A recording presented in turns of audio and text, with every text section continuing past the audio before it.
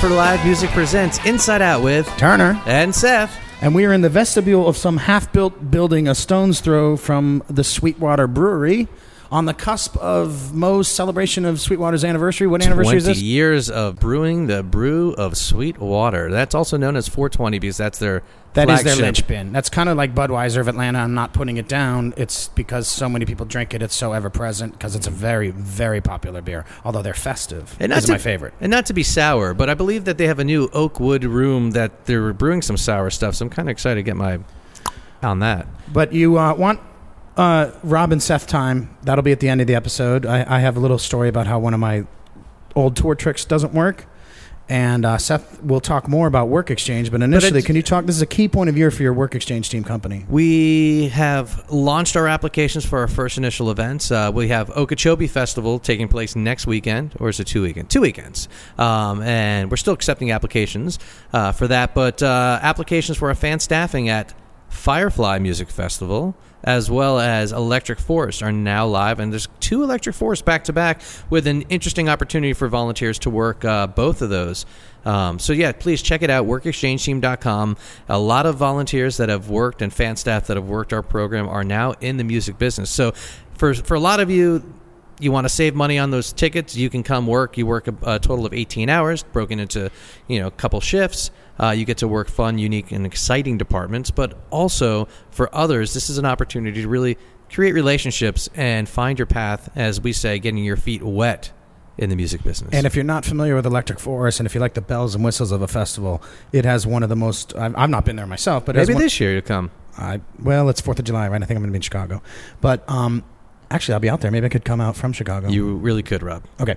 Anyways, the campground area. Can you talk for a minute about how unique the campground area, the whole theme, and so forth? Well, the campground's amazing because it's just a nice open-air campground. But that's not the thing. The thing is the forest. The Sherwood Forest. Yeah, that's not the camp. No. That's inside the venue. Oh, my And goodness. it is a magical place. Excellent. Yeah. Well, you know what? Maybe we'll even do an interview with the promoter for Electric Forest. Sure, but we have a special guest here. Should we get to him? Let's get to him. Teammate from Live for Live Music, the reigning Mayor of Modown. And the man who had the best, all my research on Jim Laughlin, the best interview and video was done by this man. He is Rex Thompson.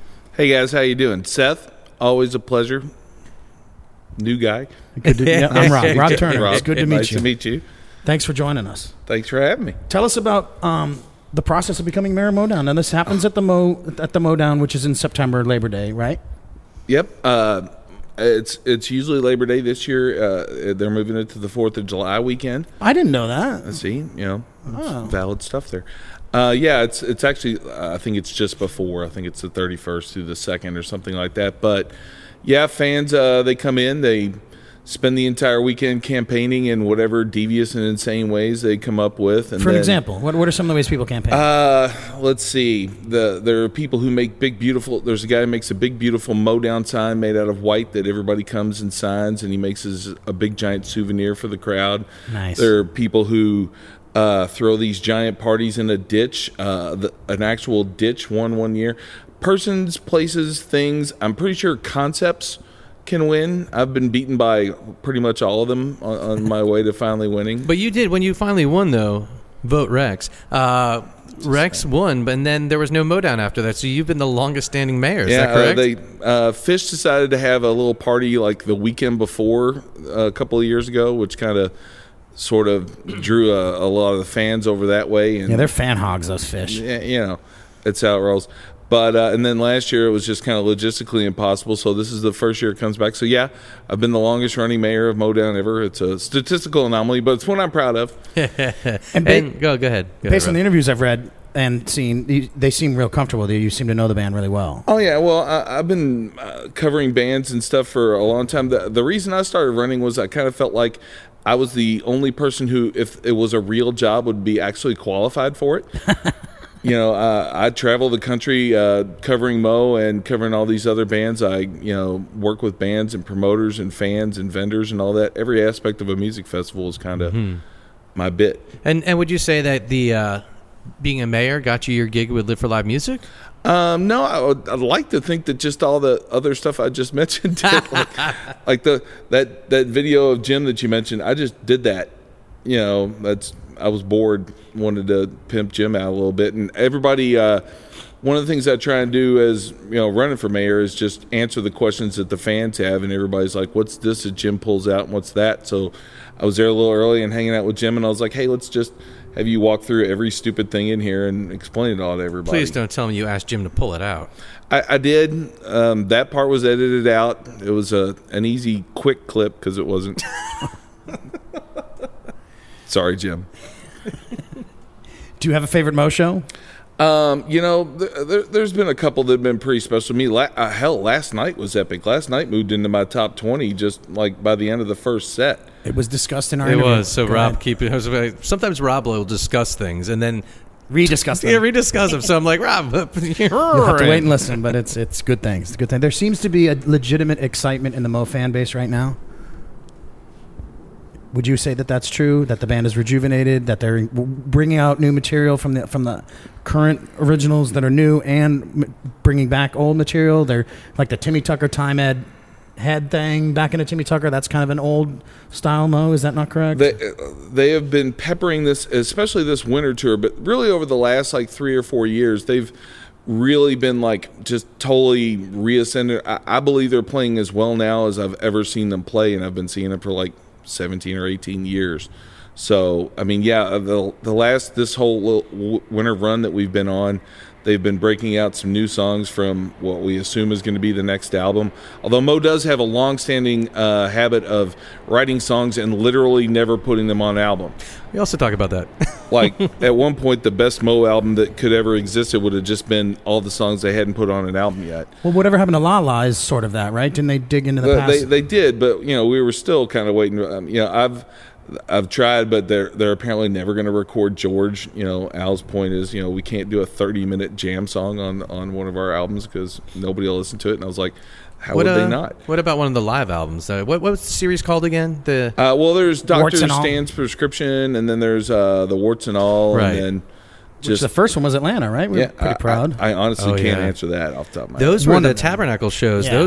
Those. I remember. I came up from Tallahassee for those shows, and it was just like, I mean, that was like Well, the fish one they on released is its the best too. Mo show It's I've just ever so seen. good. So good. The one they released is the best Mo show I've ever seen. The Tabernacle one. You were there? Didn't I know you? Yeah, no. Well, we sort of know each other, but Yeah, I wouldn't avoided recommend you. ever missing a Mo show, period, but definitely that they bring a lot to the Tabernacle. what are your other favorite bands?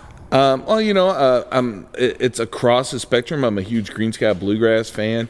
I'm a huge funk fan, so anything like George Porter's out there doing or anything like that. I'm a massive Primus fan, like, say, Faith No More and, like, just up and down the spectrum. I kind of Elephant Revival. It's like a Great. transcendental bluegrass band.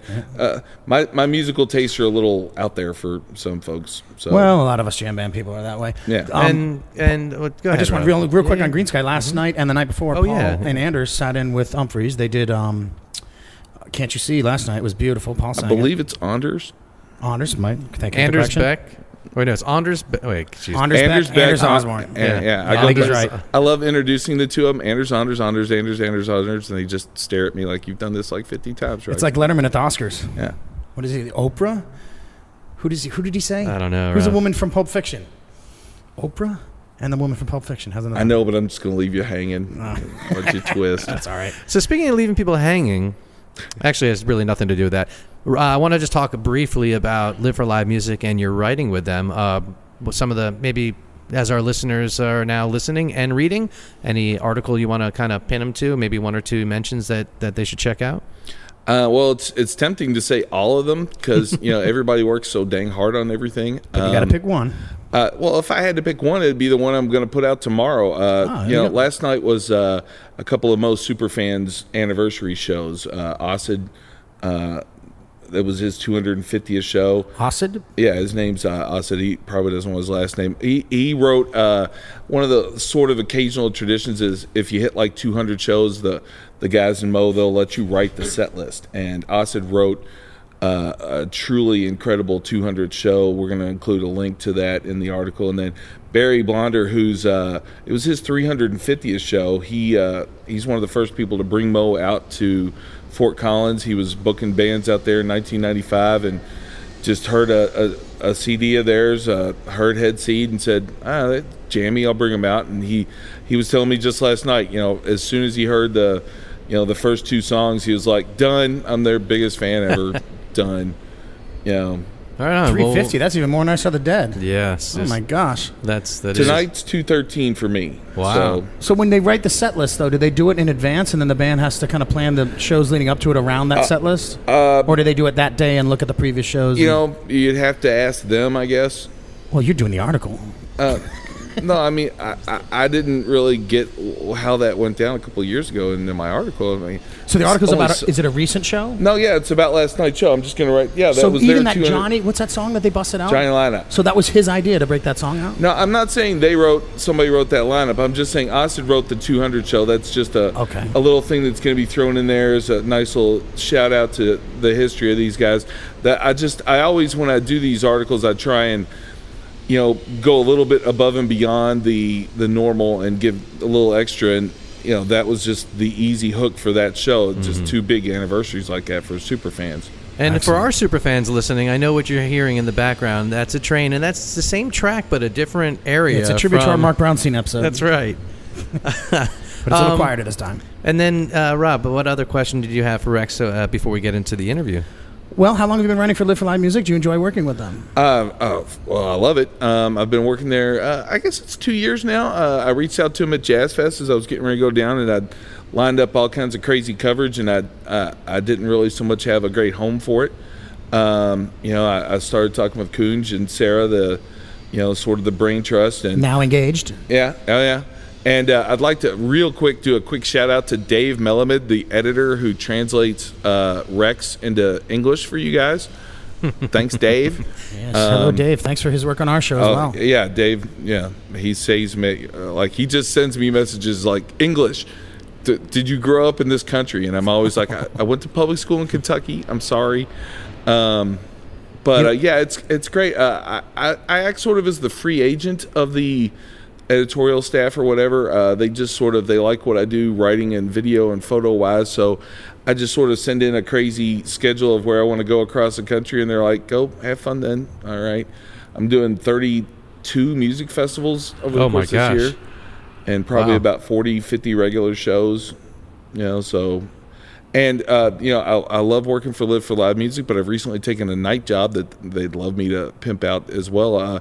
The Spirit of Swanee Music Park down there in Florida. I'm the in-house video, photo, social media helper guy. Good job. Nice work. So, my day job is for Live for Live Music, traveling the country. And when I finally get home, that's where other concerts are constantly happening. So I literally do live for live music. Yes, you do.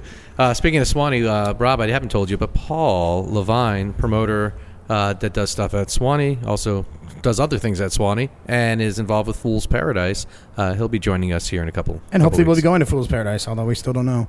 But we should go to the interview. Yes, we should. Rex, thank you so much for your time. Looking forward to enjoying the show with you. And listeners, enjoy this interview, because we sure did. Al Schneer and Jim Laughlin.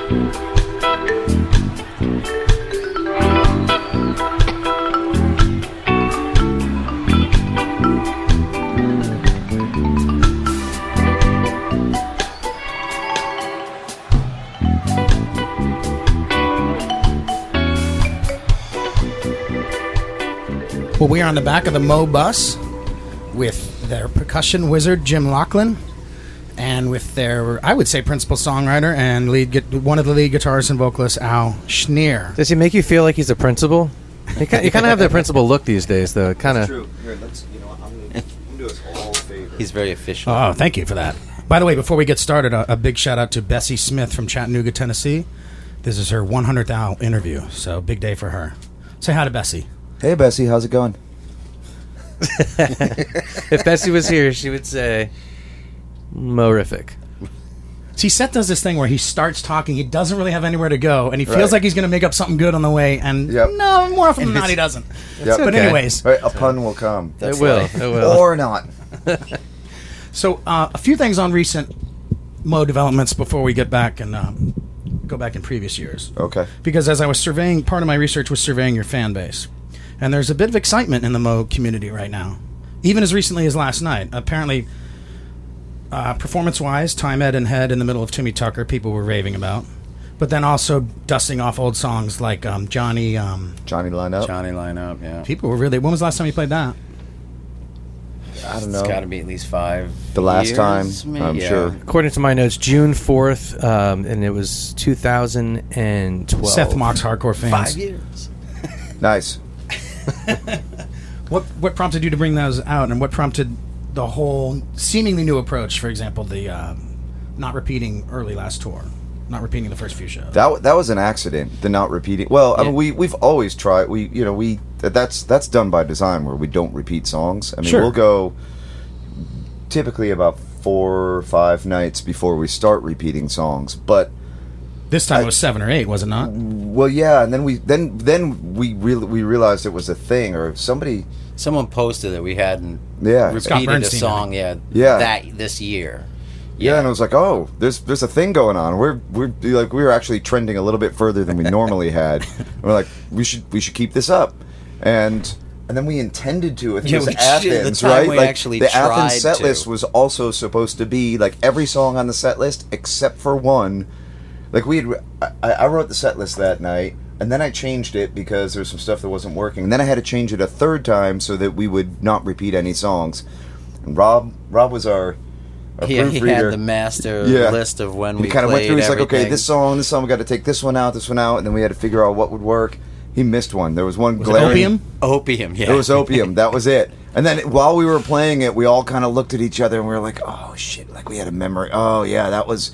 Oh, well, it was yesterday, we wasn't came it? up Like, I don't after know. the first set, and our tour manager was like, well, you guys tried. It's Opium, job. right? I was there. At least the song didn't suffer. It was a damn good Opium. But go ahead, Seth. Yeah. No, I was gonna say though, if you're you're on the road, and then you have to like polish off some old songs. Are you practicing? You guys just hitting it in the bus? Or are you actually setting up a rehearsal Sound space check. again? That's what sound check's for. Yeah, so you're- we sound check for almost 2 hours every day, Yeah. and so that's where we do that stuff. So we're rehearsing for 2 hours a day, on a show day. Typically, I mean, So anything new or anything old, those are the two things we generally have to go over. You have Yeah. about 50 instruments. You have to sound check every little one you might use. The crew. So Dakota, my tech, does a line check on everything to make sure everything works, and then I just have to get up there and make sure everything's in the right spot and trust those guys that it's going to make a sound when I hit it. Gotcha. yeah, that's the thing. And then you get into certain situations where we might be playing a festival, for example. And You guys never play festivals. It happens. I don't know. Maybe we're on a boat. Who knows? And there's no time for a It's a sound ship. check. Well, sometimes we're on a boat, though. It happens. Boats happen. Did you play on the pool deck on the open air? We did. Now that must be a sonic nightmare. The wind blowing the music all over the Depends place? on the wind. was- Yeah. I had to take my ears out because the wind, it was so loud blowing past microphones, so I just couldn't. Yeah. But usually outdoors is actually better. It sounds better to where I am on the stage. And again, it depends. Like the wind is definitely a thing. The wind not just a thing carries the sound. on your end, but also on the audience end, because sometimes your sound, when it comes out, if the wind is blowing, it can literally blow the sound a whole other Oh, way. it totally does. Yeah. And I was fascinated with that, and you could actually see it at times. That's when you know your fans are literally blown away. Yes. Yes, and if it cries Mary, it can distract from the lyrics, too. Don't Let's go stop back- now. Let's go back to. I'm going to be selfish and start with my first year, my first Mo show, which is 1996, and you guys are going to guess the venue in two tips. Oh, wait, is this a game show? Yes, and I won't even have to Okay. say the city. First of all, you co-billed with Colonel Bruce Hampton and Fiji Mariners. Second of all, the room was named after an Aerosmith song. Oh wow, I thought you'd get that. And I guess it's they're a Boston club in thing. the Mama Kiln. Yes, Mama Kin. Mama Oh, I was thinking it was here. See, I wasn't even That's why there. I was I'm a thinking it Boston was guy. in Atlanta. Yeah, Mamakin. Yep. And I went to see Colonel. Colonel, again, leading me to great music, because that's how I found Yep. Mo. You guys were playing there.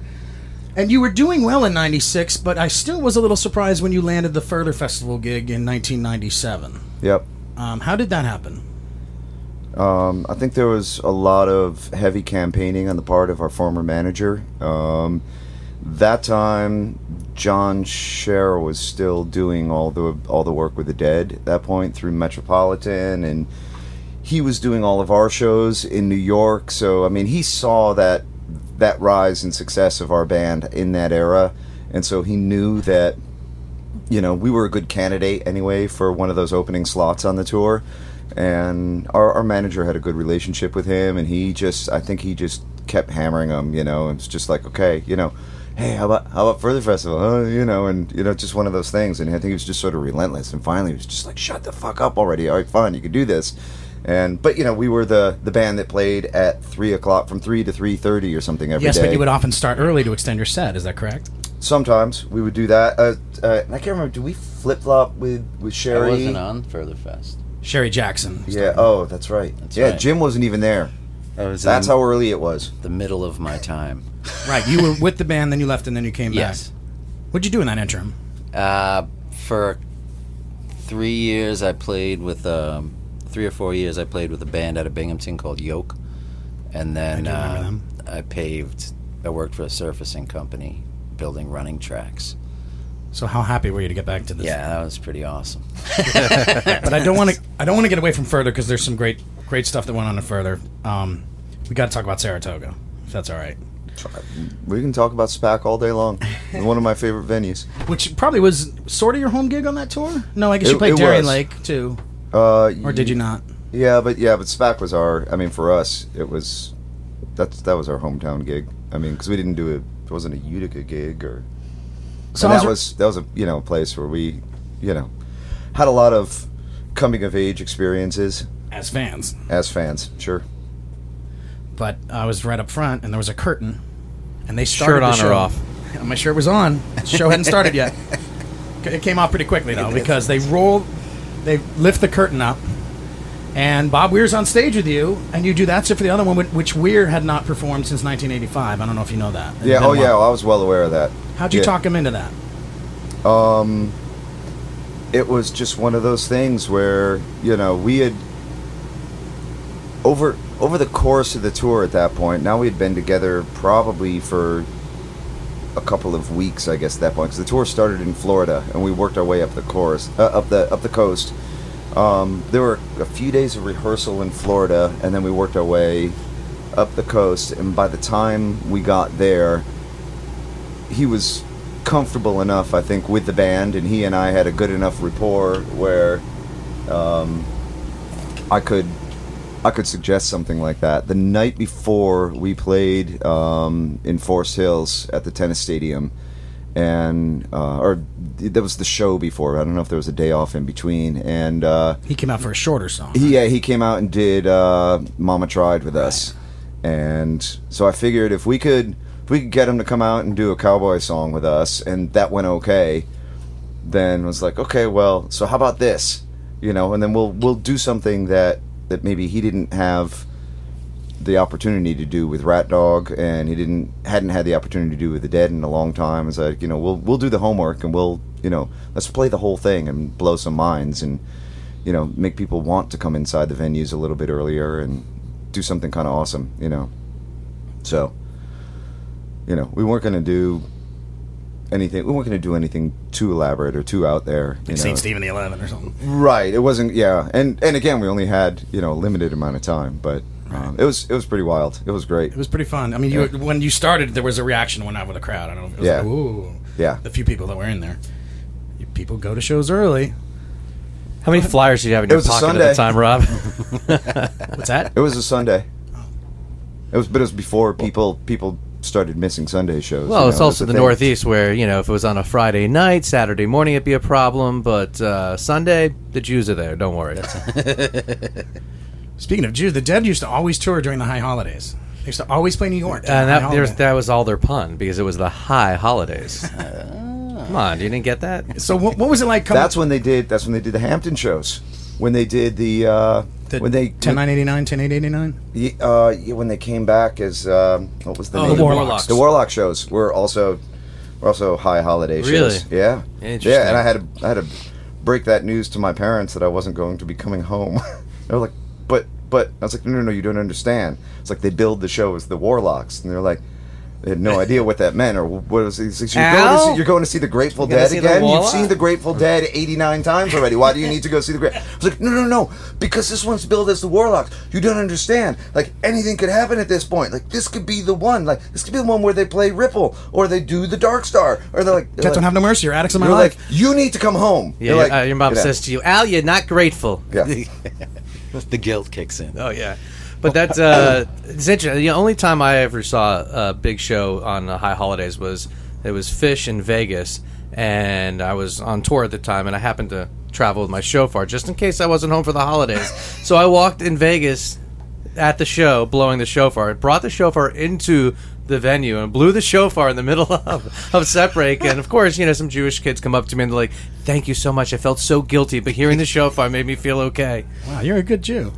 Sometimes. That's impressive. So we have Jim here. Yes, now, sir. Let's get back to that time where you rejoined the band. Now, how was that? Was that smooth sailing, or was that tricky to get back in the fold? And then also, Al, if you could follow up, did that re-energize the band, and did you have a little lift at that point? It was tough at first because they had done 2 records worth of material and then other stuff that I had not heard or didn't know. So I had everything charted out in a little manuscript book, and we did 2 weeks of rehearsal at Pearl Street in Northampton when I first came back. Right. And then that was the beginning in '99, like right after that. So they played the New Year's show into '99. Then we did 2 weeks of rehearsal at Pearl Street. I think it was Pearl Street. Yeah, And then, no, you're right. And then went out on the road, and that was another like huge touring year. And I hadn't been on the road in a long time, and when I had left, we were still in a van. And Yoke toured in a school bus for a little while, and they had a Winnebago Mo had a Winnebago at the time, and I didn't know how to pack for it. I brought a Tupperware tote of just crap, all this crap, like CDs and a CD player and all this like comfort junk. And to get on the thing, it's like, all right, there's no place to put this at all, and I didn't know what like instruments to play at the time. Everything was up in the air. So a lot of the shows were like, all right, we're doing this song. I'm like, I don't know that song at all, so we'll just I'll figure it out as we go. Do you ever get to the writers of the songs or the other members of the band ever ask for specific things, or is it because I just asked Rob about how I find that a lot of his songs seem to lend themselves to the vibes, and he says that, well, he just does that. I mean, do the songwriters, the other guys, ever say, hey, I'd like this sound on this song? Sometimes. Back then it was like, we want to hear percussion on this, or you should play guitar on this, or whatever. But now, like, as we write songs, it'll either... occasionally there'll be something they want to hear, and then if not, the vibes are the first thing I go to. And if that doesn't work, then I figure out what to do after that. Or someone's like, no, don't play that, man. Like, all right. But I'll always jump to it first. Yeah, not so much. And what are your memories of that time? Jim rejoining the band, and then the band basically probably hitting its stride that it now maintains today, right? Well, Yeah. I guess when then Vinny had to join too, right? Vinny was first. He was already Oh, there. Vinny came in first. Vinny Yeah. was So already then you there. went to percussion because of that. Yes. Yeah. I mean, honestly, had Vinny not already been our drummer, that would have been the solution that we went to, probably. That, if we were having drummer issues at the time, then I would have asked Jim to be the drummer in our band instead of be the percussionist, but we obviously had a solid drummer, so that wasn't the question. That wasn't the issue. So when we were already in the rehearsals. If you remember this, we were already rehearsing in Northampton at the time. Yes. When I called you. Yes. And we were working on new songs at that point, and I can't remember exactly which songs it was. You probably have a better idea about which. There was like this body of new songs that we were working on, and then as we were working on it, like I just had this epiphany, and I just had this idea about just sort of a new approach or this new development for our band. I was like, well, all the other bands in our scene, they improvise in this sort of very linear fashion. You stretch everything out on the horizon, and it's like not vertical, but this horizontal plane, right? That's the approach. Like, you take a song and you make it longer, and that's what you do. And then it might meander, might go in different directions, but that's the idea.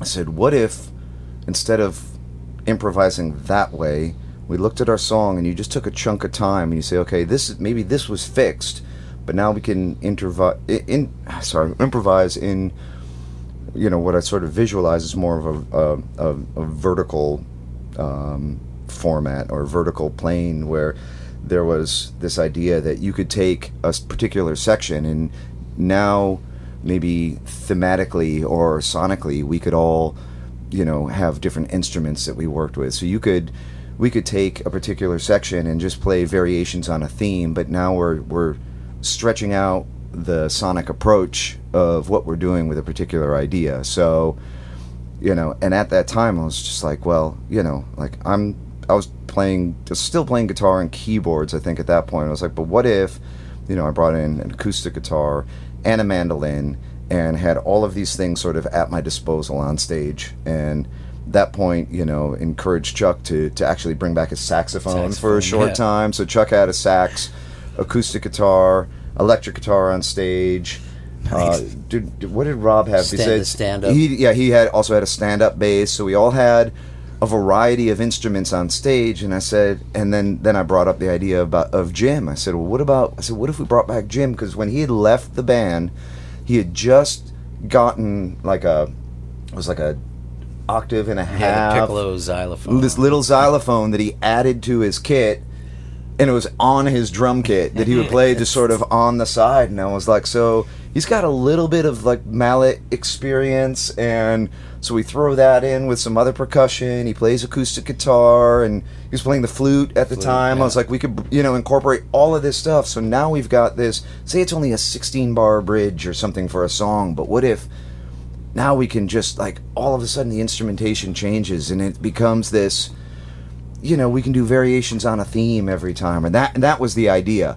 And so we would all have these things, and it's like, but you have your instruments ready to go, so you'd be surrounded by this world of sound, and then we could so it'd be like we were in the studio but on stage. I was like, what if the Beatles, when they were at their most creative, were a jam band and on stage and had all those instruments? What if they had all of those studio tools at their disposal on stage, and they could just be that creative live band? I was like, what if? I was like, what if we did something like that instead of just playing a 30-minute guitar solo?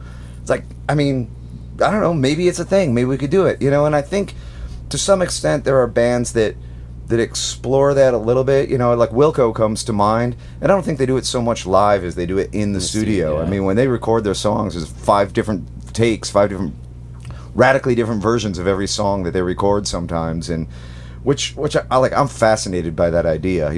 Often with us, it's like there's like the version of the song. Once we finally, like, sometimes takes years for us to get to the version, sort of the definitive version of a song, and once we're there.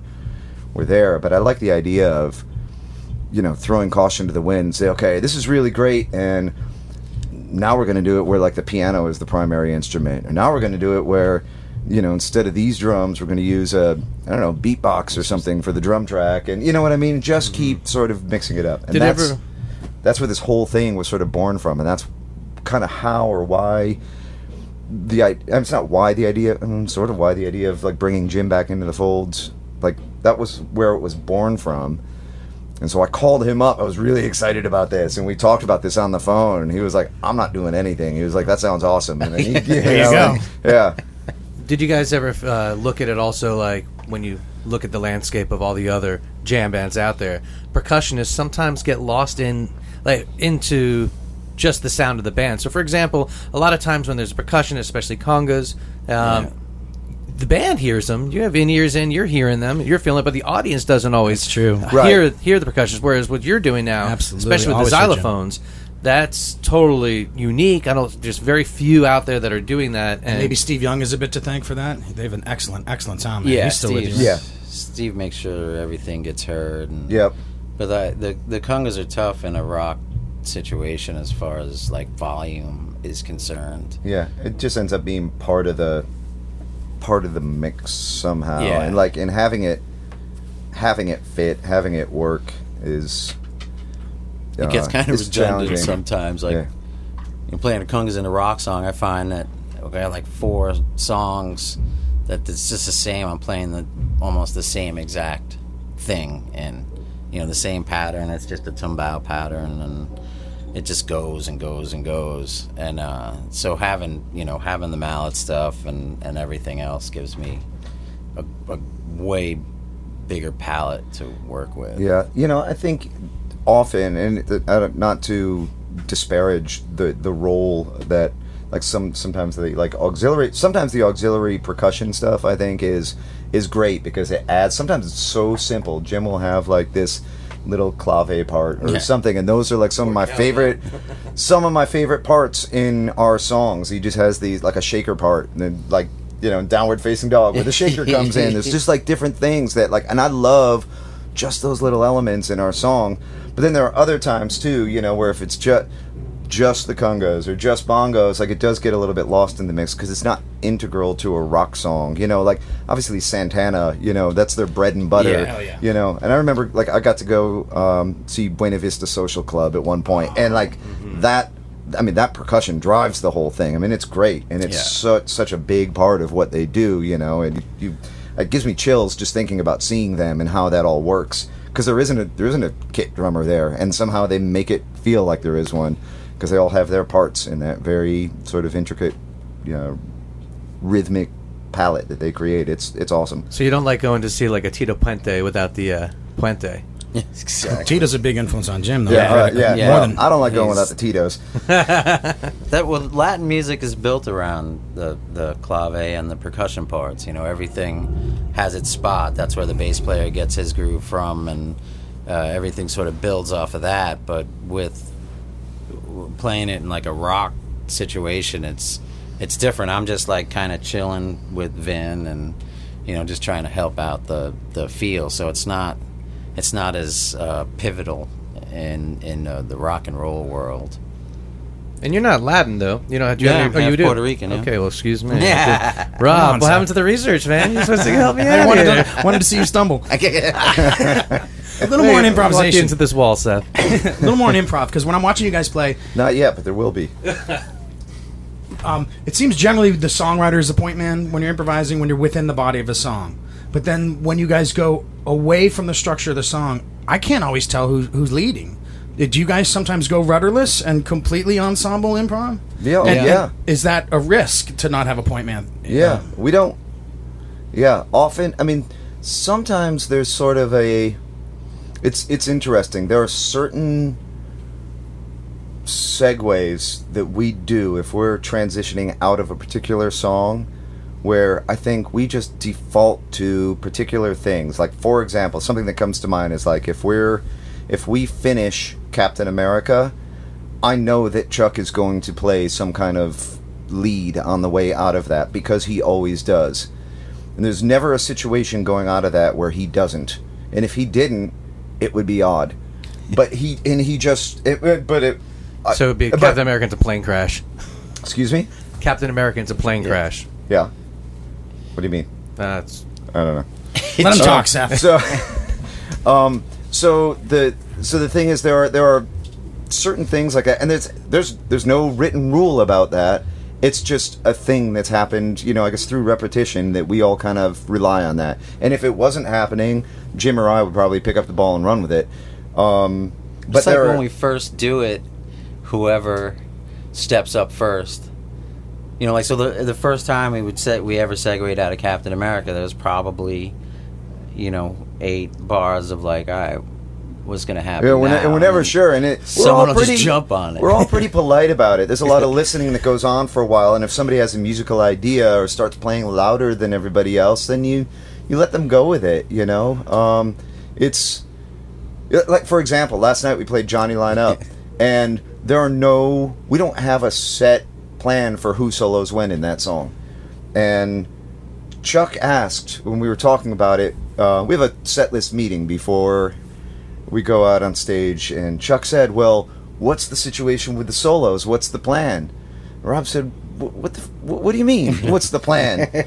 He said, well, I want to know, like, Rob said, we've been playing this song for 25 years and there's never been a plan. Why would we make a fucking plan now? Like, there's no plan. Like, okay. And we just, and then we dropped into the song, and we did just like a no-huddle transition between Sensory Deprivation Bank into Johnny Line Up.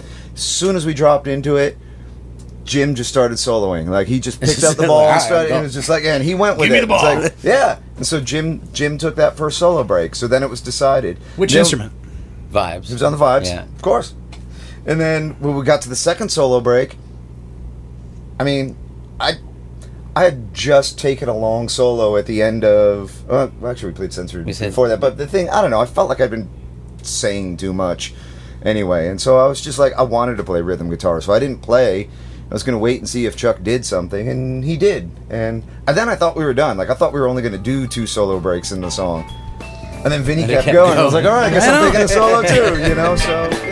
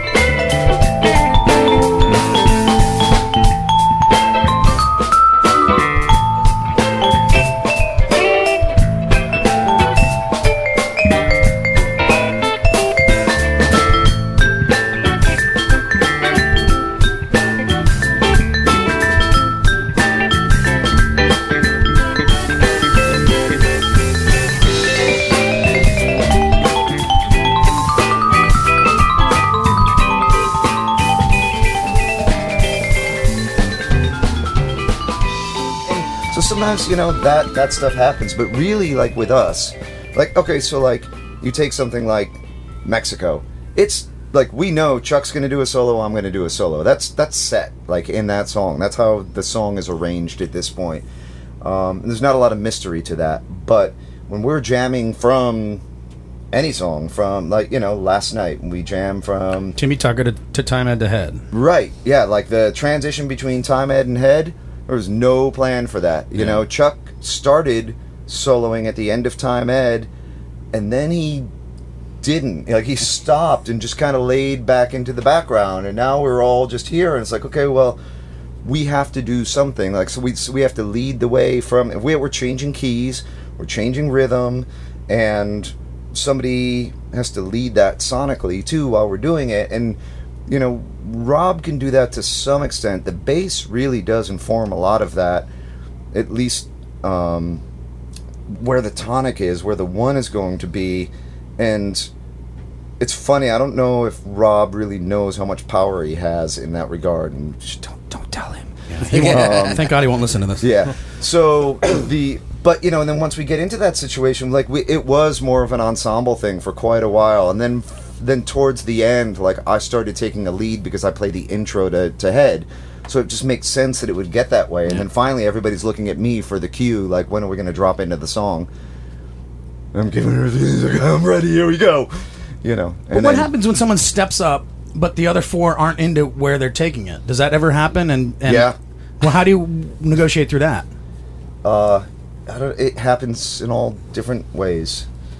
I don't know. Well, he is drumstick, so someone will try to pull it out of that. You know, if you're playing, you realize quickly when the rest of the band's like, when it's not working, yeah, it's like, yeah, okay. No, so kind of get quieter. She teased like, me. All right. we were playing Bullet that one night, and Chuck was just so confused about where we were in the song. Because there in the solo section there are different sections that we move through, and he was cueing the end as if we had already moved through these sections, and the rest of us we were holding firm on this first section. It's like we didn't transition even into the second section yet, and he's trying to cue his way out of the whole thing, and we're like, dude, we're still here. Like, I don't know where you went, but you missed the whole middle of this thing. And he was lost at this point, and like just couldn't reconcile that, because we don't talk about these things. We don't have hand signals, you know. We like to listen and play with one another. That's what we do. But we also like to have it work. And so you have these moments. Sometimes it doesn't, and so you try and cover. Well, I want to get into Jim's instruments a little more. We mentioned vibes. Yep.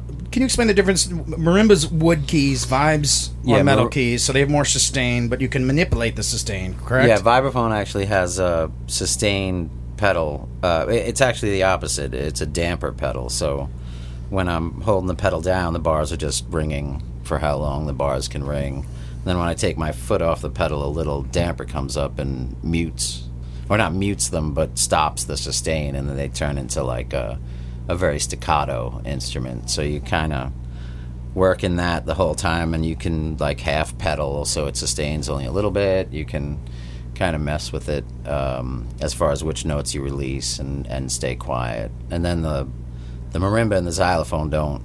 They're just wooden, and you have to roll out notes for sustain or to get them to last longer or whatever. So that's all manipulated completely differently. You influenced by Ruth Underwood at all? Yeah, oh yeah, yes. I was going to say also the vibraphone also has a motor on it, so which creates that Leslie-like effect that it has. Yeah, so there's a thing under the keys, or under the, are they keys? The bars on it that there's a rod that has these little paddles on it essentially. So as the tones are ringing underneath it, it moves the air around, so it kind of gives you this swirly Leslie-like effect under it, and that's how it gets that tremolo-like effect on it. And that's the weird thing. Technically, it's tremolo, but for some reason, because it's a vibraphone, everybody calls it vibrato, but it's not.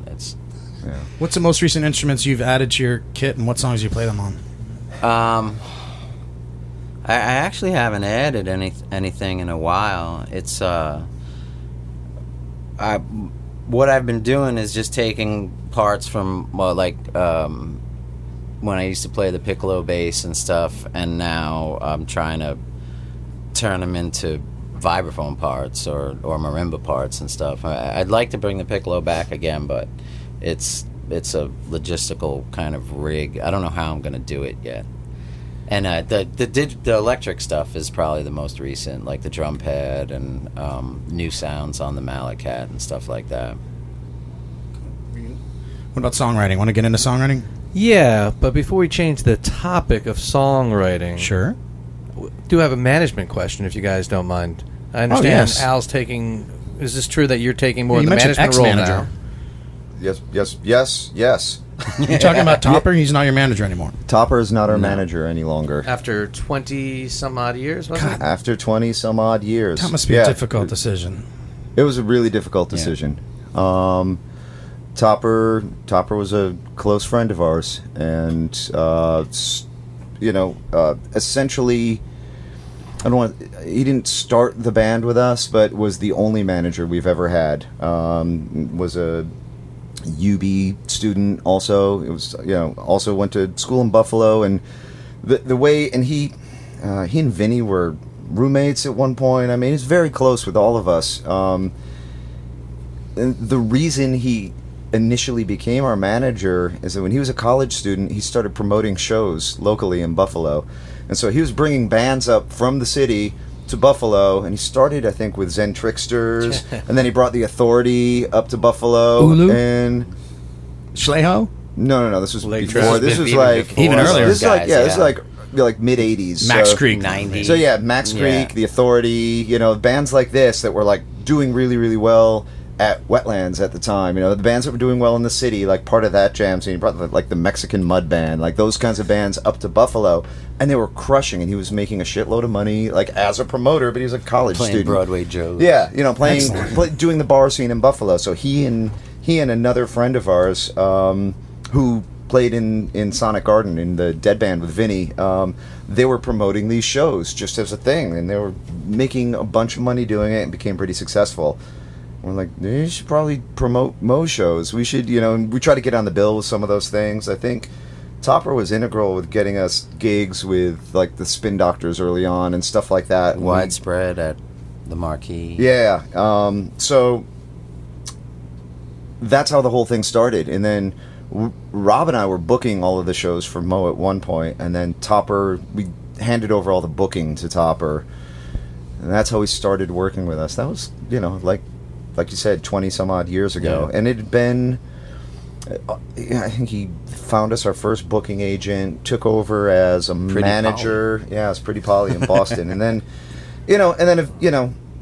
but I guess, what was it? It was about mid-September this past year that we finally parted ways with him. And, it's not personal, but it's, this is a business. And unfortunately, we just, for years, it just feels like it hasn't been the right fit in terms of our business. And it like you said, it was really hard to do because he was still a friend, and we had so much history together. So it's really hard to just say, hey, we want to go in a different direction. And we thought initially that direction was getting a new manager, getting a different manager. That's what we wanted. We wanted, we wanted somebody else. We wanted new connections, fresh thinking, fresh ideas. But we wanted, we could look at other bands. It's like, okay, well, what does it take? Like, can we have Corin Capshaw? Is that a thing? Like, are we, like, would he entertain that? Can we talk to him and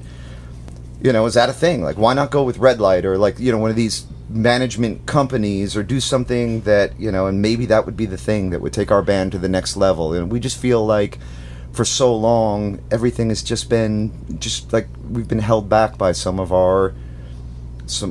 we've been held back by our business in a lot of ways. So we interviewed maybe a dozen managers between, say, September and the end of the year. All the while I was managing because somebody had to answer the phone, and we were still working. We didn't go on hiatus or take we didn't hang up we didn't close the shop at all. And it was really intense at first. When I first took over, we were on tour, and then we had to cancel 2 shows because of a hurricane. I had a negotiated deal for our Red Rock show this summer. It was like all in the first week, and I was like, holy shit. I was like, all of a sudden I had this huge, like, new, like, deep appreciation for all the work that Topper was doing. And I was like, oh my God. I was like, I'm totally out of my element. This is horrible. And I didn't sleep for 2 weeks probably. I was working 12, 15, 18-hour days, and I was so stressed out, and I wasn't sleeping, and I'd drink scotch at 3 o'clock in the morning just so I could go to sleep, and then wake up at 7 in the morning and start doing it again. And my wife said to me, she's like, you can't sustain this. She's like, you're going to be one of those guys that has a heart attack at like your mid-50s, or you're going to become an alcoholic, or both. Yeah, or something. It's like, but eventually, I I kind of hit my stride and I figured it out. I mean, I still work 12 to 15 hour days when we're not, I mean, when we're on the road too, but like when I'm managing at home, they're long days. I wake up at 8 in the morning and I work till 8 or 11 o'clock at night, and it's a lot of work to do. The thing is, like I said, we were looking for another manager, and then after a while, like once I hit my stride and once we started doing stuff, I like it. Like I really, really like it. I told these guys, I was like, I would quit the band and manage the band if I could. I mean, I really like it. But then the thing is, we had to figure out like how we could sustain that, because Al couldn't do. I mean, it would just be impossible for him to take over all that, then tour, write songs. It was like we have to figure out a way to sort of take a weight off his shoulders, because we realized how little we knew about our own business, the nuts and how bolts. stuff works. Yeah. Right. You know, and so the more we started finding out, we were like, all right, well, first of all, before we realized before we bring anybody else into this, we need to figure out our own internal workings, and take a good look at that and realize how all this stuff happens and how it gets done. And then once we did that, it was like, well, why do we want to give someone 20% of what we make if now we know what we're actually doing? And if there's a way to distribute the work between us and we have a great crew, and those guys help out a ton, and we can actually get everyone involved in this. And now we don't have to bring someone in. We don't have to try to. We've been doing this for 27 years now, so to bring in another manager is kind of like, well, all right, we have to explain to someone what we've been doing for the past 20 years and how we do stuff, right, and then or there's going what to be we this like or what we prefer, or what's important to us. And you know what? And this is the thing. Nobody's going to care about this as much as we do. Especially the bigger companies. Yeah. Because then they have bigger artists. There's that, and or maybe even the little companies, or another guy who would be like, we would be his only project. So then what? But it's not his project, it's ours. And so, I mean, at the end of the day, it's ours, you know what I mean? It's our band. We should be the ones managing it. It makes sense to us. So you're spearheading the weight of a lot of the work, but it sounds to me like a lot of decisions are not just your decision on the band's. It's coming to the band. So, well, they've always been democratic. Yeah, so we've always been a democracy, almost like fatally.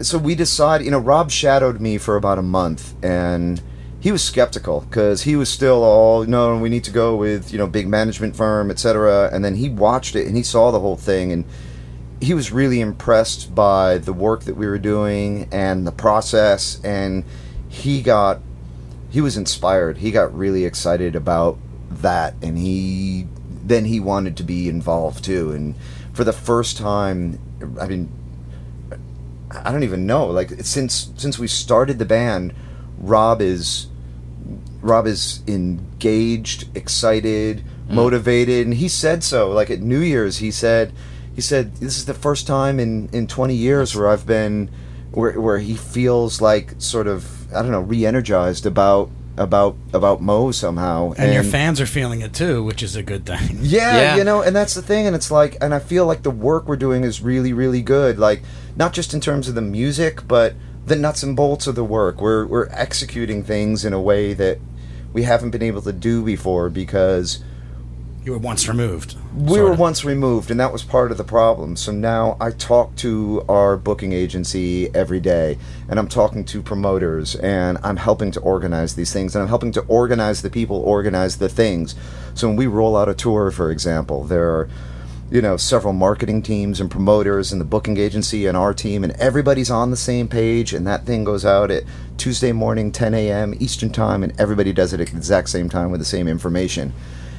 as opposed to the way that we may have done things in the past, where there were typos and it kind of rolled out at different times and it wasn't executed in a way that we would have liked to have seen. And that's made a difference too, I think. And it's not work that I'm doing. It's just making sure that people are doing that work, and everybody's really excited about it. Our team, like Jim said, our crew is really, really excited right now. They're all happy to be a part of this team, which is awesome, and we couldn't do this without them. And that was one of the biggest things, like when we just played the Capitol Theater in December, and we did a brunch show one of these days, and Rob was like, well, where's the brunch? I thought there was going to be this huge brunch spread, and he thought it was going to be like we had done these brunch shows in Killington during the Snowdown events, and it was a full service, wait staff, mimosas, eggs and whatever. And I said, no, we talked about this. I said,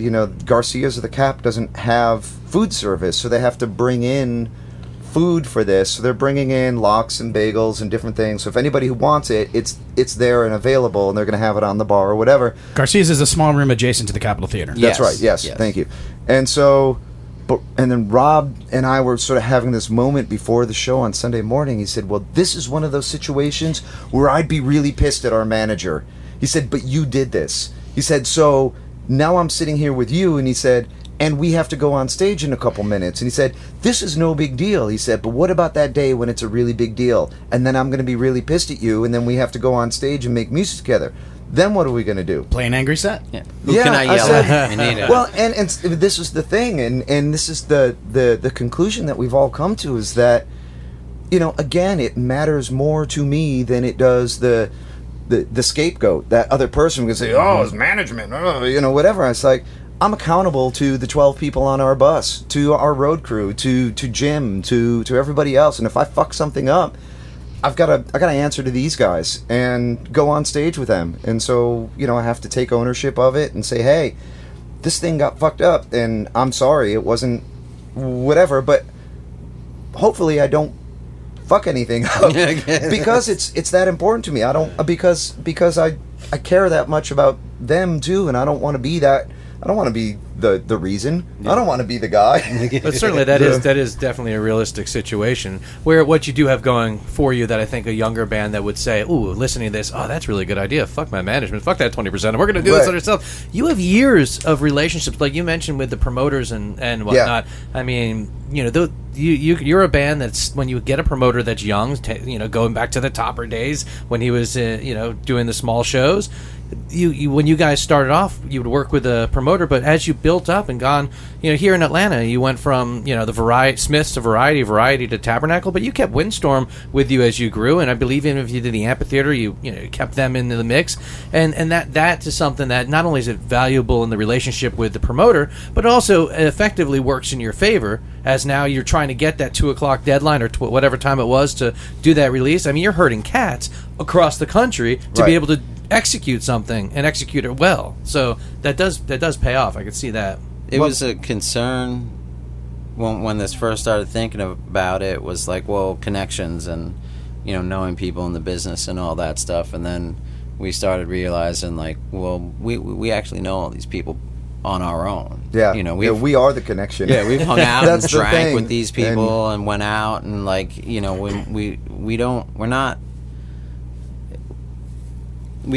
we play shows and stuff like that, we don't like just kind of hide some. I mean, sometimes I do, but on the whole, like as an organization, we don't seal ourselves away.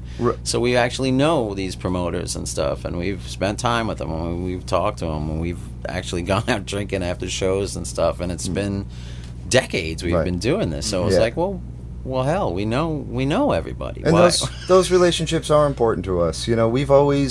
We've always tried to maintain those relationships, like you said, and work with the same people. There's no reason not to, and we've maintained very, very long relationships with people throughout the industry, and it's just what we do. But it's something we've also, that our whole crew embraces. The whole team does. We go into a venue, and it's it's a priority for us to be easy to work with, to be able to work closely with. It doesn't make a difference if it's somebody pushing road cases or the production manager that day or whomever. Like, you know, we need to be easy to work with. You know, we're not coming in and creating any drama, or we don't want to be too demanding, and that's always just been a thing. Like, we're here to get the show done, and we're all on the same page as everybody in the venue that day. And we've had cases in the past where that didn't always work with, you know, maybe personnel involved with us, and so those were things that you have to work through to make sure that we're all on the same page. Like, priority number one is like the people. Again, it comes down to the people on the bus. It's funny, like, we've gone through personnel changes, you know, over the years, and one of the things that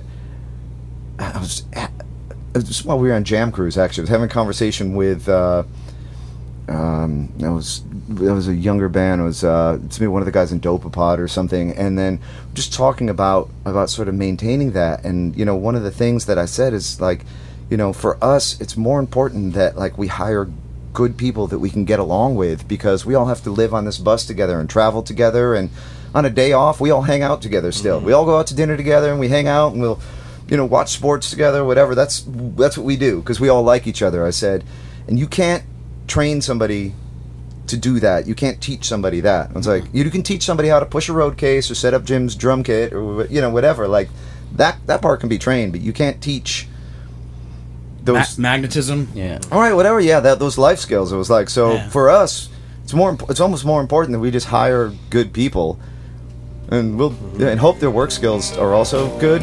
Or they'll come around.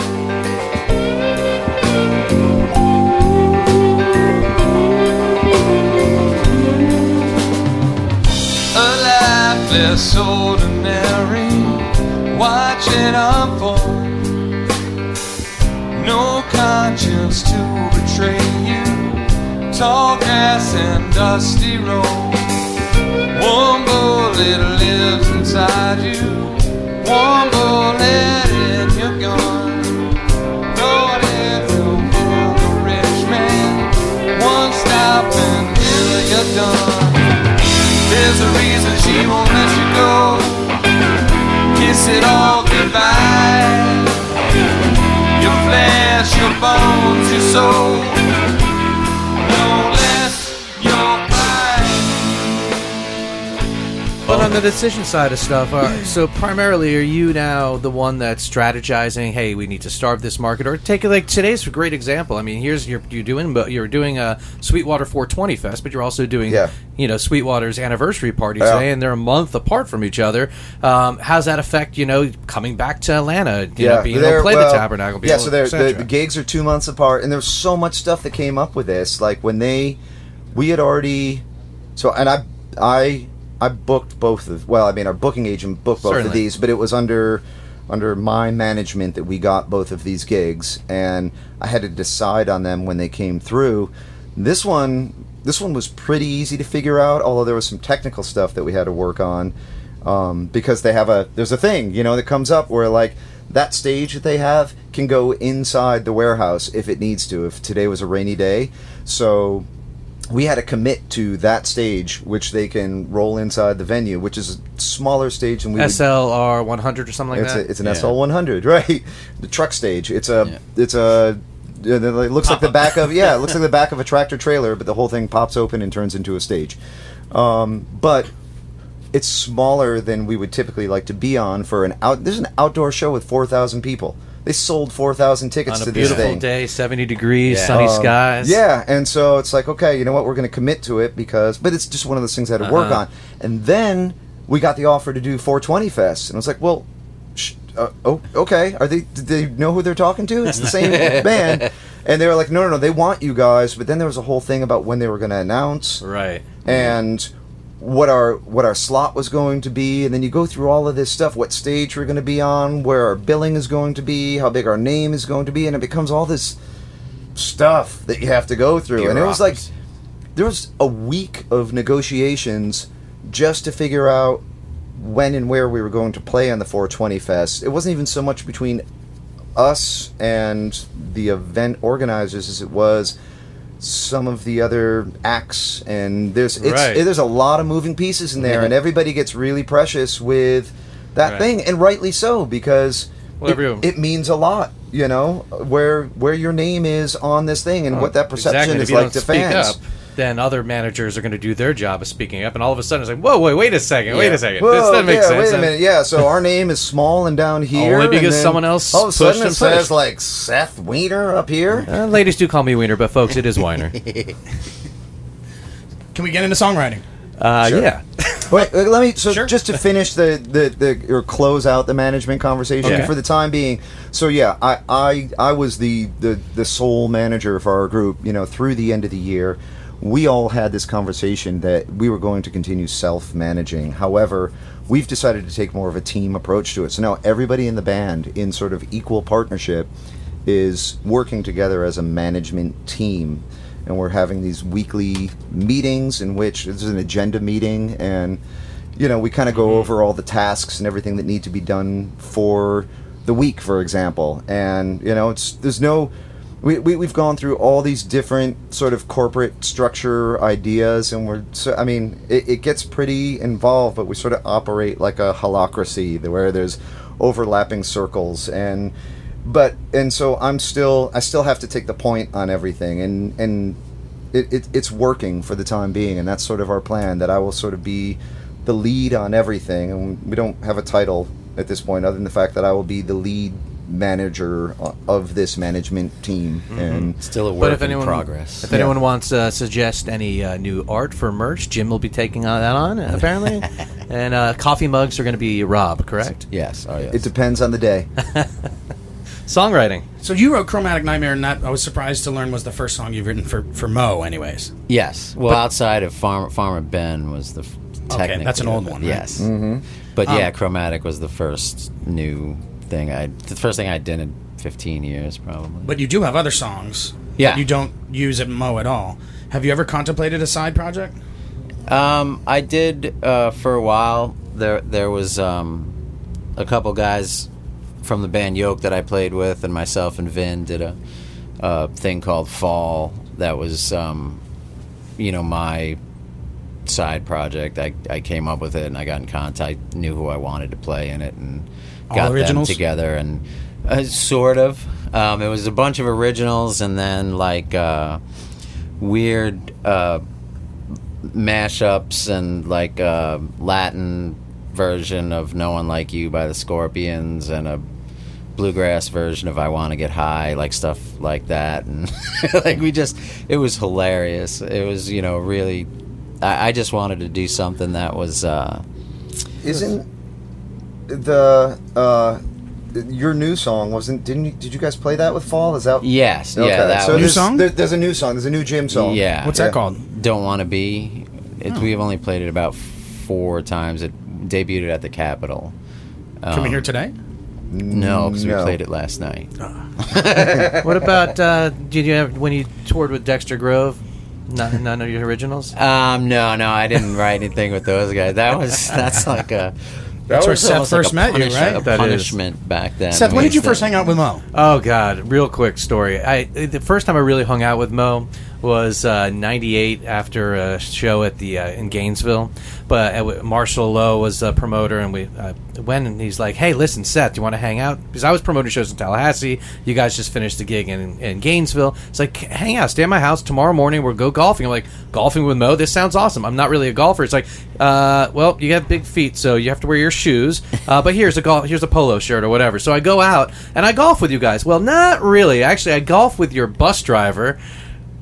And then we're the last one. So by the time we get to the bar after, you guys are just finishing up your last cocktails. Like, hey Seth, it's good to hang with you. I go back home like, yeah, man, I went golfing with Mo. Still, Sort of. Right. Good story. All right, now on to back Al. to songwriting. Now on to Al's songwriting, because Al said something very interesting about 3 or 4 years ago. Oh, Al said that that was the one time. yes, it's the one interesting. No, Had but to seriously, dig through a lot of stuff. he said that he stopped writing about himself, and that previous to that, he generally had a surplus of music and not of lyrics, and that when he stopped writing about himself, it flip-flopped. Is that still the case? On both counts? It's still the case. Well, I don't know if it's still the case. Well, I don't know. It's a good question. I have a surplus in both counts at this point. Finally, a good question. Yeah. But, well, 3 or 4 years ago, you had a good question. Yeah, most of my songs, for years were autobiographical in nature. You know, if it wasn't directly about me, they were first-person songs that more or less were about me anyway. And it took me a long time to get to a point where I realized I could write songs about other things, other scenarios, other situations. It wasn't just me. It wasn't, I could hypothetical things that, just fictional songs, whatever, things that just, were interesting to me. And in some ways, is that easier? Not necessarily. Not it's as much soul wrenching or no, not as vulnerable. Or? No, it's just different. It's fiction, and you can still go to those places. It's still stuff that you can identify with, or that I can identify with, and that's the thing. Like, there has to be a spark, a reason for that thing that makes you want to go to that place and say, hey, this is sort of an interesting thing, at least for me, or maybe a subject to write on. And then, but I did get to a point where, I had a surplus of lyrics. The thing is, I also have a surplus of music. They just aren't all married together at this point. So, okay. And be, I don't know. I like the notion of being able to write about anything at this point. Well, I think This I Know, and what is it, Silver Sun on the new record? What about it? I think those are among the two best you've ever written or recorded. And then that's on the new record. That's a good sign, wouldn't you say? I mean, do you feel like you're blossoming even? I mean, I would hope so. I hope my songwriting gets better. I don't know. I'd like to think so. Songwriting is difficult. I've tried it. It's very difficult. It's difficult. The thing is, a lot of times, like I've got this one thing that's stuck in my head right now. Musically, it's stuck in my head, and I've already sung it into my iPhone, but it keeps coming back. But I haven't picked up a guitar or sat down at the piano and tried to play it yet because too busy managing. No, well, there's that. But sometimes I'm almost afraid to, because then once you put it to some kind of form like that, you're almost locking it into. You're almost like creating. You're locking it into a thing. Rather than sort of letting it be for a little bit. And Does I just that kind happen of with any of your songs, like that you've actually brought to the band as like, guys, kind of just want to test this out, and then all of a sudden it becomes a song. You're like, oh fuck, wait, no. This isn't what I wanted it to be. But then you still have to play it because happened now with a that's lot. a song. Yeah, it happens. Yeah, it happens a lot of the time, and just like, no, it's not the groove, it's not the feel, it's not the direction I wanted to go with this thing, so then you try and change it, and then sometimes a lot of songs die because of that. And it's just not. And then you don't know what happened. You don't know why those songs didn't make it. Got a great Halloween suggestion for you. The Graveyard Set, and it's just like the whole show is just songs that have died. Done in Latin. Yes. Mash them all Put that together in there, yeah. into one long friggin'... The Monster Mash. I like where you're going there. So on whatever happened to the La-Las, there's a song called Haze, which you initially were going to sing, but Rob ended up singing it. Yes. How often does that happen, where you write a song and you intend to sing it, but it ends up being sung by someone else in the band? It's the only time it's happened. That's the only time. Yeah, well, I mean... Kimbo's... Right, I was going to say, but also... He wrote that, too. He wrote the music, but Chuck had lyrics for it, so when we went in and put the song together, it ended up being Chuck singing his lyrics over music that Al had originally But also come up with. Queen of Everything and Deep This Time, where I wrote the music to those, and then Rob wrote the lyrics to those. But Haze is the only written... Yeah, I wrote Haze top to bottom, and I was singing it. There's all the early versions the first year we were playing the song. It's me singing. And then we got into the studio with this producer who was totally unfamiliar with our band. I don't think he listened to the band prior to 48 hours before getting into the studio. And he was a drummer, and you were in his house, right? No. Different record. No, same record. The owner of the studio was a drummer. Oh, okay. Yeah. Rick So Marotta. it was Jerry. Jerry Marotta. Yeah, so Jerry Marotta, the drummer on Peter Gabriel's first 4 records. Yeah, and so it's him and Tony Levin were the rhythm section on all those records. So it's his studio in the Woodstock area where we recorded that. He was not the producer; it was a different guy that came in to produce the record. And a guy not from your fold at all, which is unusual for you guys. Right, Yeah, it's but like that's a kind of punk what band. we were looking for. We wanted somebody outside of our wheelhouse a little bit to come in and give us a fresh perspective on things, and he did.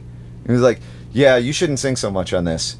Let's try a different approach." And then even there was I think, was it Skrunk? There was another song of mine where he wanted me to change the melody to the song on the verses. He was just like, "Yeah, no, I don't like this. Like, you need to do something else." Like he was being brutally honest about some stuff that sometimes it hurt. You know, I'll bet. Yeah, you know, somebody comes in and goes, "Yeah, you don't talk so much."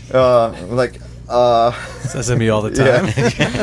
And It's like criticizing your blood, right? Yeah, it's like, hey, this is my art. Like, this is my heart and soul, and I'm putting it on a platter for you. It's like, yeah, that sucks. Oh, You did want something fresh. You just really is going to be fresh to you. right? Yeah, Fresh I with didn't. you. I didn't. Yeah, Yeah, we you didn't get want the something harsh. Yeah. But in a lot of ways, it was really good because he listened to all this stuff with his fresh perspective and would say things like, "Okay, I don't understand. This is boring. Make it more interesting." Something. So, what is it? Puebla, for example. He forced us to do something new with it, and he didn't ever have a suggestion about what that thing would be. He would just kind of say, no, go back, no, go do something else. And we would have to go back out into the studio as a band, and we just kind of, just work on this thing for a while, and then rewrite sections of songs. And okay, we think we got it, and then he would listen to it and go, yeah, no, it's got to be more, something more. And he would sort of like point us in a particular direction. Like that one thing, I think, if nothing else, was great, because the jam was just this linear thing that was one key and stayed, and now it moves, it like elevates through these steps. changed the whole- and, the whole solo and that was section. all on his prompting. And you've taken that to the live setting too. You've taken his. Okay. Yeah, and it's great. Like, it's become this epic thing that it was lacking before. We just try to get it there, but it was never quite got there, and now it does. And it was that all a high because sign? That was the it's time for the time to be time. All right. We're So- a couple quick things. Did you chart out music for Phil Lesh and Friends when you joined them? Did you do charting? Yeah, of course. To how much work was that? It was a lot of work, because when I this is the time that I went out to California, and I was there for like a week, and we did 3 or 4 gigs together, no repeats, and no set list before I went out there. So there were 100 songs that we were possibly going to do, and so 2 weeks out, I sat down and had a lot of it I already knew, which is fine. I can go out and But he was relearning the material himself at the time, was he not? Yeah, there was a lot of that. And then we had this really old, or really early system by which you could, it wasn't it was a tablet-based system which he still uses to this day, or some version of it, where you could have it all saved electronically on this thing. And you could save all of the things that way. And so I actually worked with Robbie Taylor to try and figure out how to get all of the songs there and put them in a way that you could scroll through them during the course of a song or a show or whatever. And so, just a thing. Okay, we're going to end with a fan question. Any stories from the Who tour? Touring with the Who? No, we're done. We'll have to do another it was time. not as awesome as you would have hoped as a fan. You don't want to hear those The stories. only thing that was great about it was getting to be there for sound check every day and sort of watching the thing and seeing the big show, but there was zero interaction between us. And Well, I bet Daughtry talked to you, but Townsend didn't. No, neither. Not even Daughtry? No, because they literally would fly in by jet to the show up 20 minutes before the show, come on, do their show, and then leave again, get in a limo, go back to their jet, and Rock stars. Ugh. Yeah, super rock stars. And not to say that, like, maybe, there was no personal interaction, so I have nothing to say about either of All right, them. the fan letter, we're going to close with this. Fan letter says, have you met Richard Marx, and if so, what is he like, and what did you talk about? And this is from a B. Bayless in South Bend, Indiana, and South Bend's an educational center. It's written in crayon. B. Bayless. Richard Marx, you guys ever meet him? Richard Marx. I have no idea. I don't even know who he is, unfortunately. Oh my No, gosh. I've met B. Bayless before. Yes. Oh really? You sure Yeah. it's the same one? Well, no, I don't know. The I don't know. crayon makes me think it is, but Yeah. I don't know. Actually, he came on stage with you once at Bonnaroo when he was not in shape to be on stage. Do If you you remember listen that? to our Marx or prior B. Bayless? episode. Richard Marx. This or is B. the Bayless you're Bayless? thinking of that happens to share a name with our guest, with our. We Fan did. question. But when he was on, when the Brendan Bayless you're talking about, I assume Yeah, that was my assumption. Yeah, there's one of those. he talked about in our interview joining you on stage at Bonnaroo when he was in no condition to do so. Do you remember that at all? I do. I don't think it's been the only time. Well, Well, no, I mean, I'm saying, I mean, to The his own reciprocal is admission, the same as well. Like Yeah. I've definitely been standing next to Andy when I had no business standing next to Andy at that time. Yeah. we've all been standing in front of you all in conditions that we I'm definitely trying shouldn't to. have That been. was the okay. So that was when we played the tent. Right. And he said he was standing on the side of the stage, and he had sent a version of Rebubula to you as a young fan. So I think that's the song you were playing that you were like, "Come on!" Right? Isn't that pretty much? That's pretty much it. Yep. And Did you notice that he wasn't in a? No. And he said he did a Rush thing that kind of worked. Did it really work? Yeah. It Of did. course. Okay, yeah. just asking. Yeah. I mean, he was wasted. Well, right. And I think there were several people that came and sat in that Yeah. night, many of whom probably shouldn't have. You did say this was Bonnaroo, right? Yeah. Yeah. At the early This years. is late night in the tent. And Late it's one night, of early those, morning. right? One of those things where we, played for 6 hours and, needed to have some people tag in from time to time so we could go use a restroom or. Yeah, You know. the sun was up when we got off the stage. Like not rising. I mean, it was up. Yeah. Well, we are out of time, but there's certainly more questions. We'd love to get into discussing Modown with you, of course, summer camp and your upcoming tour and other news. So I say we definitely need to. We'll get at you something again. We really appreciate it, and just to prove it, we'll each pick up a little piece of garbage on the way out. Awesome. Thank Please you. do. Yeah. Let's, we can do this again when we come back for 420 Fest. Sounds Awesome. good, and maybe Yeah. a game of Jamley Feud at a bar near here. Not if we have anything to say about Oh, come on. Thank you, guys. it. Thank you. Thank you.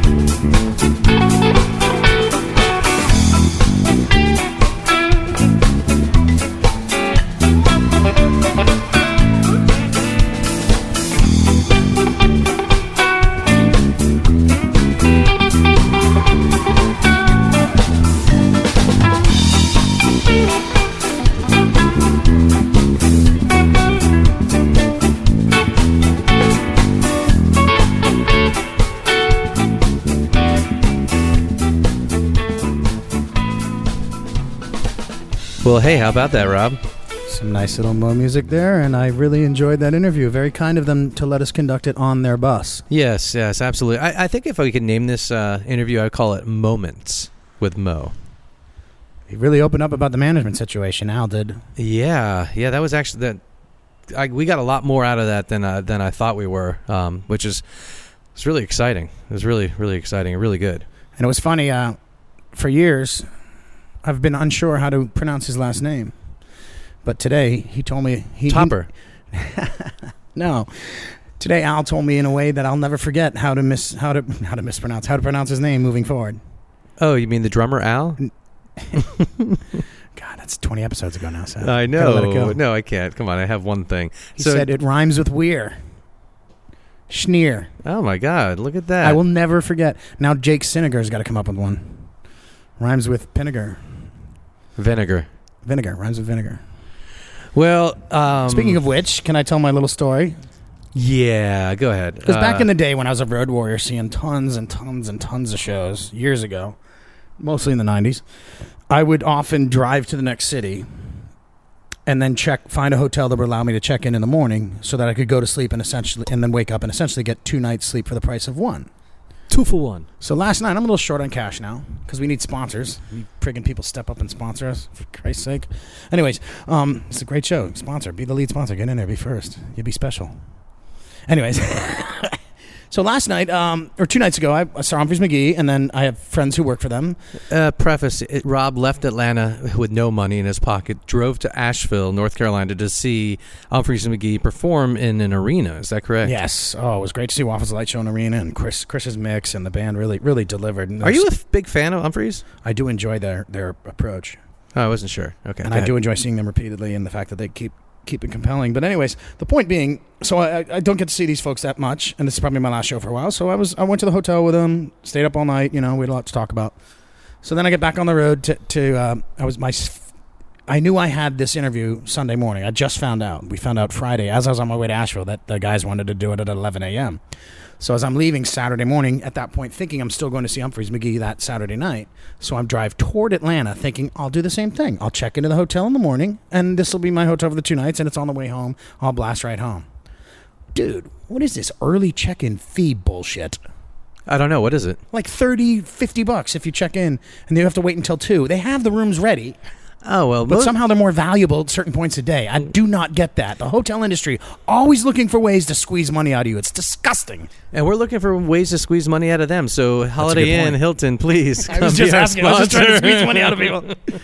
It's okay if a podcast does it. No, come on. We're not a multi-million-dollar corporation yet. That's right. That's right. Well, I want to go back to this episode. This was exciting. It was really laid back, and yeah, we got a lot out of these guys. That it feels good to know that artists can feel as comfortable as they do to talk to us and really open up and reveal some amazing things. It was very helpful of Al to shoot you that nasty look at one point when you really stepped on his answer with a terrible pun. And I felt that, and you know what? I think I learned something. So next episode, these segments are pun time. Okay, not interrupting the answer of a guest, please, for God's sake. It's noted. And after that stare, I think that it was great. I love you, Al. I won't be doing that again. And to be Jim Laughlin. It was great to get time with him. Back, the same friend who works for Humphreys used to work for Mo. I used to be around them a lot, and Jim was the one guy in the band that I hung out with the most. He's a really down-to-earth, really cool, introspective guy. Although I did get the sense he didn't particularly remember me. Well, that's because your shirt was on. That's right. Well, we have good stuff coming up. At this point, it's not confirmed, but we do believe tomorrow we're interviewing Big Gigantic.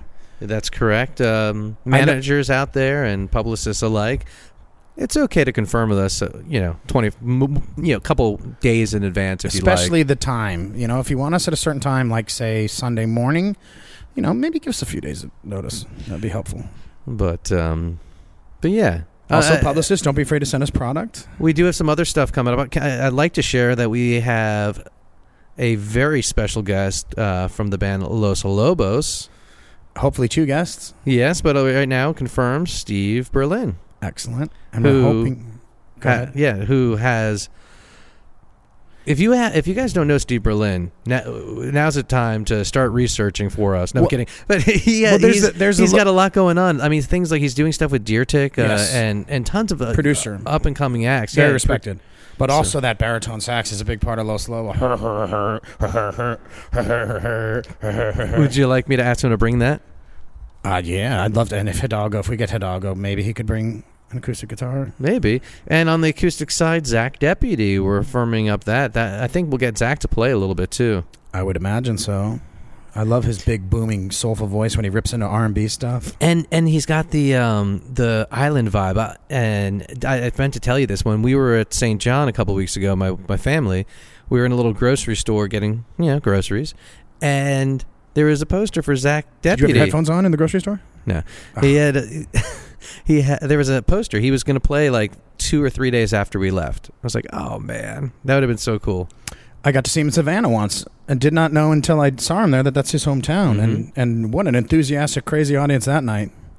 Did he? I wonder if that is outside of the island. Savannah is his hometown. Also, Perpetual Groove's hometown. Mm-hmm. I wonder if there was some cross pollination going on back then, or if they. Zach's so much more recent, though. That much more recent? I mean, he must have been, playing at that time. Love to have P Groove on too. There's specific things I'd like to talk to them about, so I don't know if they'd be willing to, but I'd love to. They could be very enlightening and helpful to a lot of people. Things that we could talk about with them. I think so. I think you're right. On the Savannah note, I want to go back to Savannah. I would like to go to Savannah, maybe do an episode out of Savannah. They have a festival. Yes, they do. The Bar Brothers played it a couple years ago. What's it called? It's like. It's got a cool little name, and they have concert shows at venues all over the city for a week. It's a big. It's It's 2 not week. Spoleto. Spoleto is. No, I think it's a 2 week festival though. Oh, speaking of festivals. Okay. As I mentioned in the beginning of the show, I want to reiterate, we do have applications now, workexchangeteam.com, Firefly Music Festival, Yeah, let me talk Electric about... Forest. Remember, we did talk about it in the beginning. I know. So just as a reminder for everyone, workexchangeteam.com is... All I'm saying... Yeah, go ahead, Rob. I have no vested interest. Mm-hmm. This is not my company. This is not. This has nothing to do with me. But if you're young and you want to get in the music business, this is something you should do. All right, well, that's good. That's our episode. Yeah, thanks for listening, everyone. Next week, hopefully... Oh, next week will be another tweener, I believe. But regardless, check us out. Inside Out, WTNS. And here's... Inside Out WTNS on Twitter and on Facebook. And here's some brand new music, as yet unrecorded, from Mo.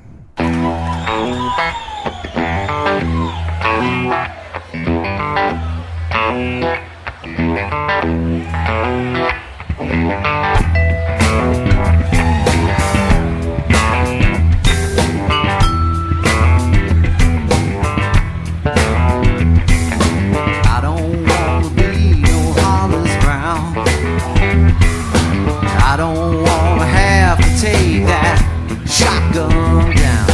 I don't ever wanna get so far that I can't turn around. I don't wanna be no Hollis Brown.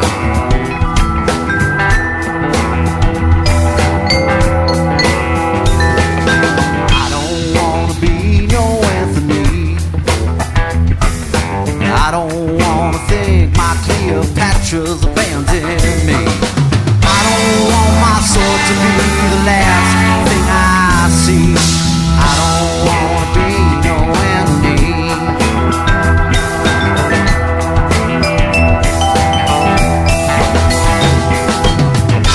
don't wanna be no Lenny Bruce. I don't wanna feel like I ain't got no excuse. I don't wanna be the one to put my head through the noose. Be no Lenny Bruce.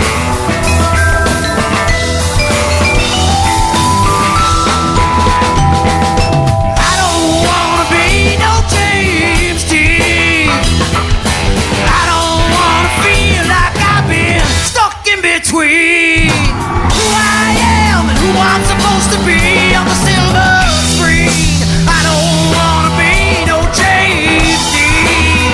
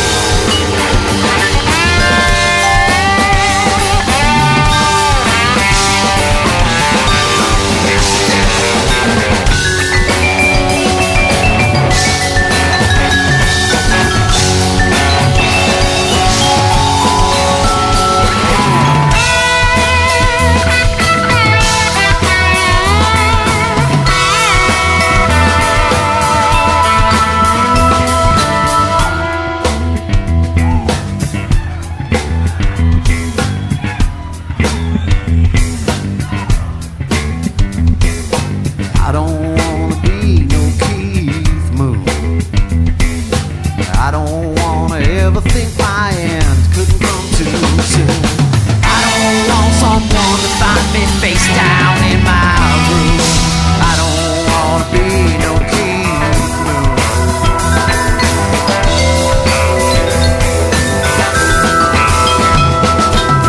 don't wanna be no Jeff Buckley.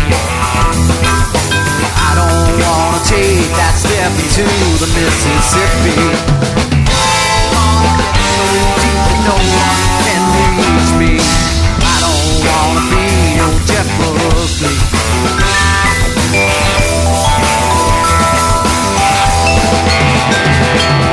I don't wanna be no Kurt Cobain. I don't wanna have to bite the bullet just to ease the pain.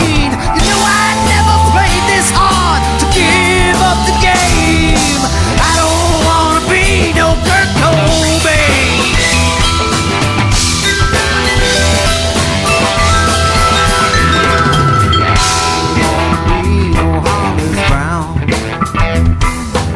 I don't wanna be no Hollis Brown. I don't wanna be no Hollis Brown. I don't wanna be no Hollis Brown.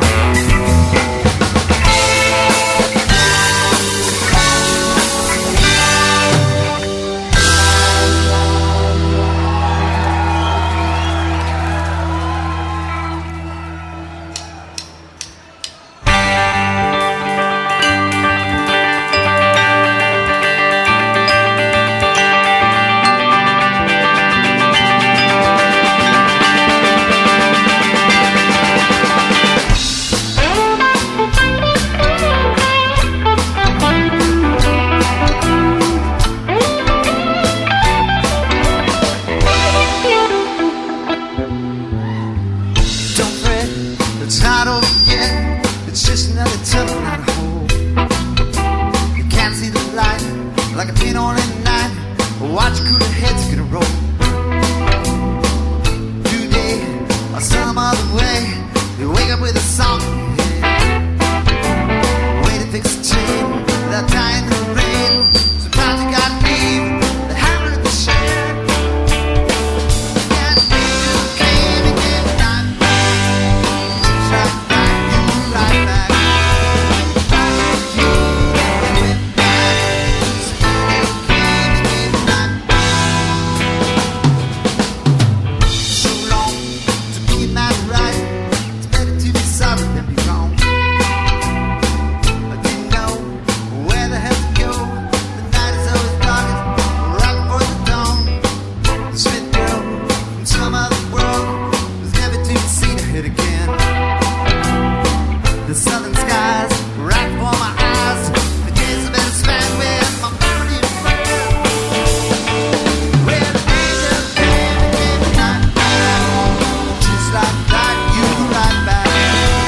Flashing through, everything went back. Angel came and gave the night back.